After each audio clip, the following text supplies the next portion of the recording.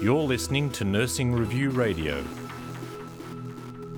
I'm Health Editor Dallas Bastian, and I'm joined by hepatology nurse practitioner Mary Fenech from the Australasian Hepatology Association, who will be studying health professionals' attitudes towards the use of direct-acting antivirals in patients with chronic hepatitis C who currently inject drugs. Welcome, Mary. Thank you, Dallas. You'll be assessing tertiary liver clinicians' attitudes towards the use of direct-acting antivirals in this population. Why is this an important area to delve into at the moment? Well, treatment uptake currently is very poor. We do have new medications available for the treatment of hepatitis C, and those medications are extremely effective. However, if we continue to treat the same numbers of patients that we currently are treating, we will not see any kind of impact on this virus in the next 20 years.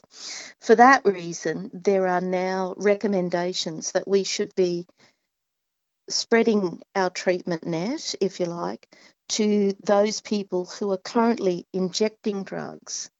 And from a public health perspective, if we started to treat people who are currently injecting drugs, we would make an impact on the prevalence of this treatable disease. And we could see a reduction in new infections and hopefully at some stage move towards the elimination of chronic hepatitis C. What are some of the different attitudes health professionals may express or hold when treating this particular group? There was a systematic review conducted by Van Bokel and colleagues in 2012, and that showed that negative attitudes of healthcare professionals towards people with substance use disorders were common, and that there were some concerns around a number of issues.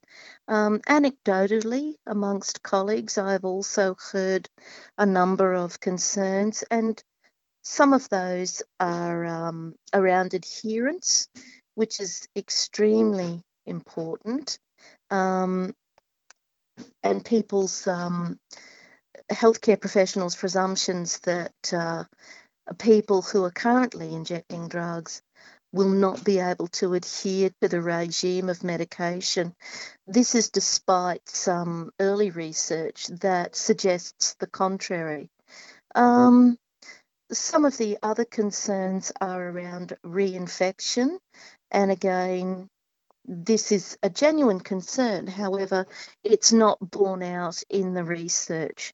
So the purpose of this particular project will be to see just how widespread those concerns are.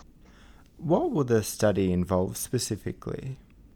Well, it will be conducted as a research project. Ethics approval will be gained. There'll be a comprehensive literature search, and information gathering will be around using validated tools which assess healthcare providers' attitudes to working with people who are substance users, and in particular those who inject drugs. So there will be a number of flexible options for people to respond to those surveys. How will the findings of the study be used to support healthcare professionals in the future? Well, the hope that it will be able to highlight and recognise some general concerns that may be common throughout the research results, and that would then be used to inform some educational activities and some support activities for healthcare professionals working in this sector in order to prepare them to approach this marginalised group of patients who had previously not really accessed in a meaningful way tertiary liver clinics. Thank you for your time, Mary.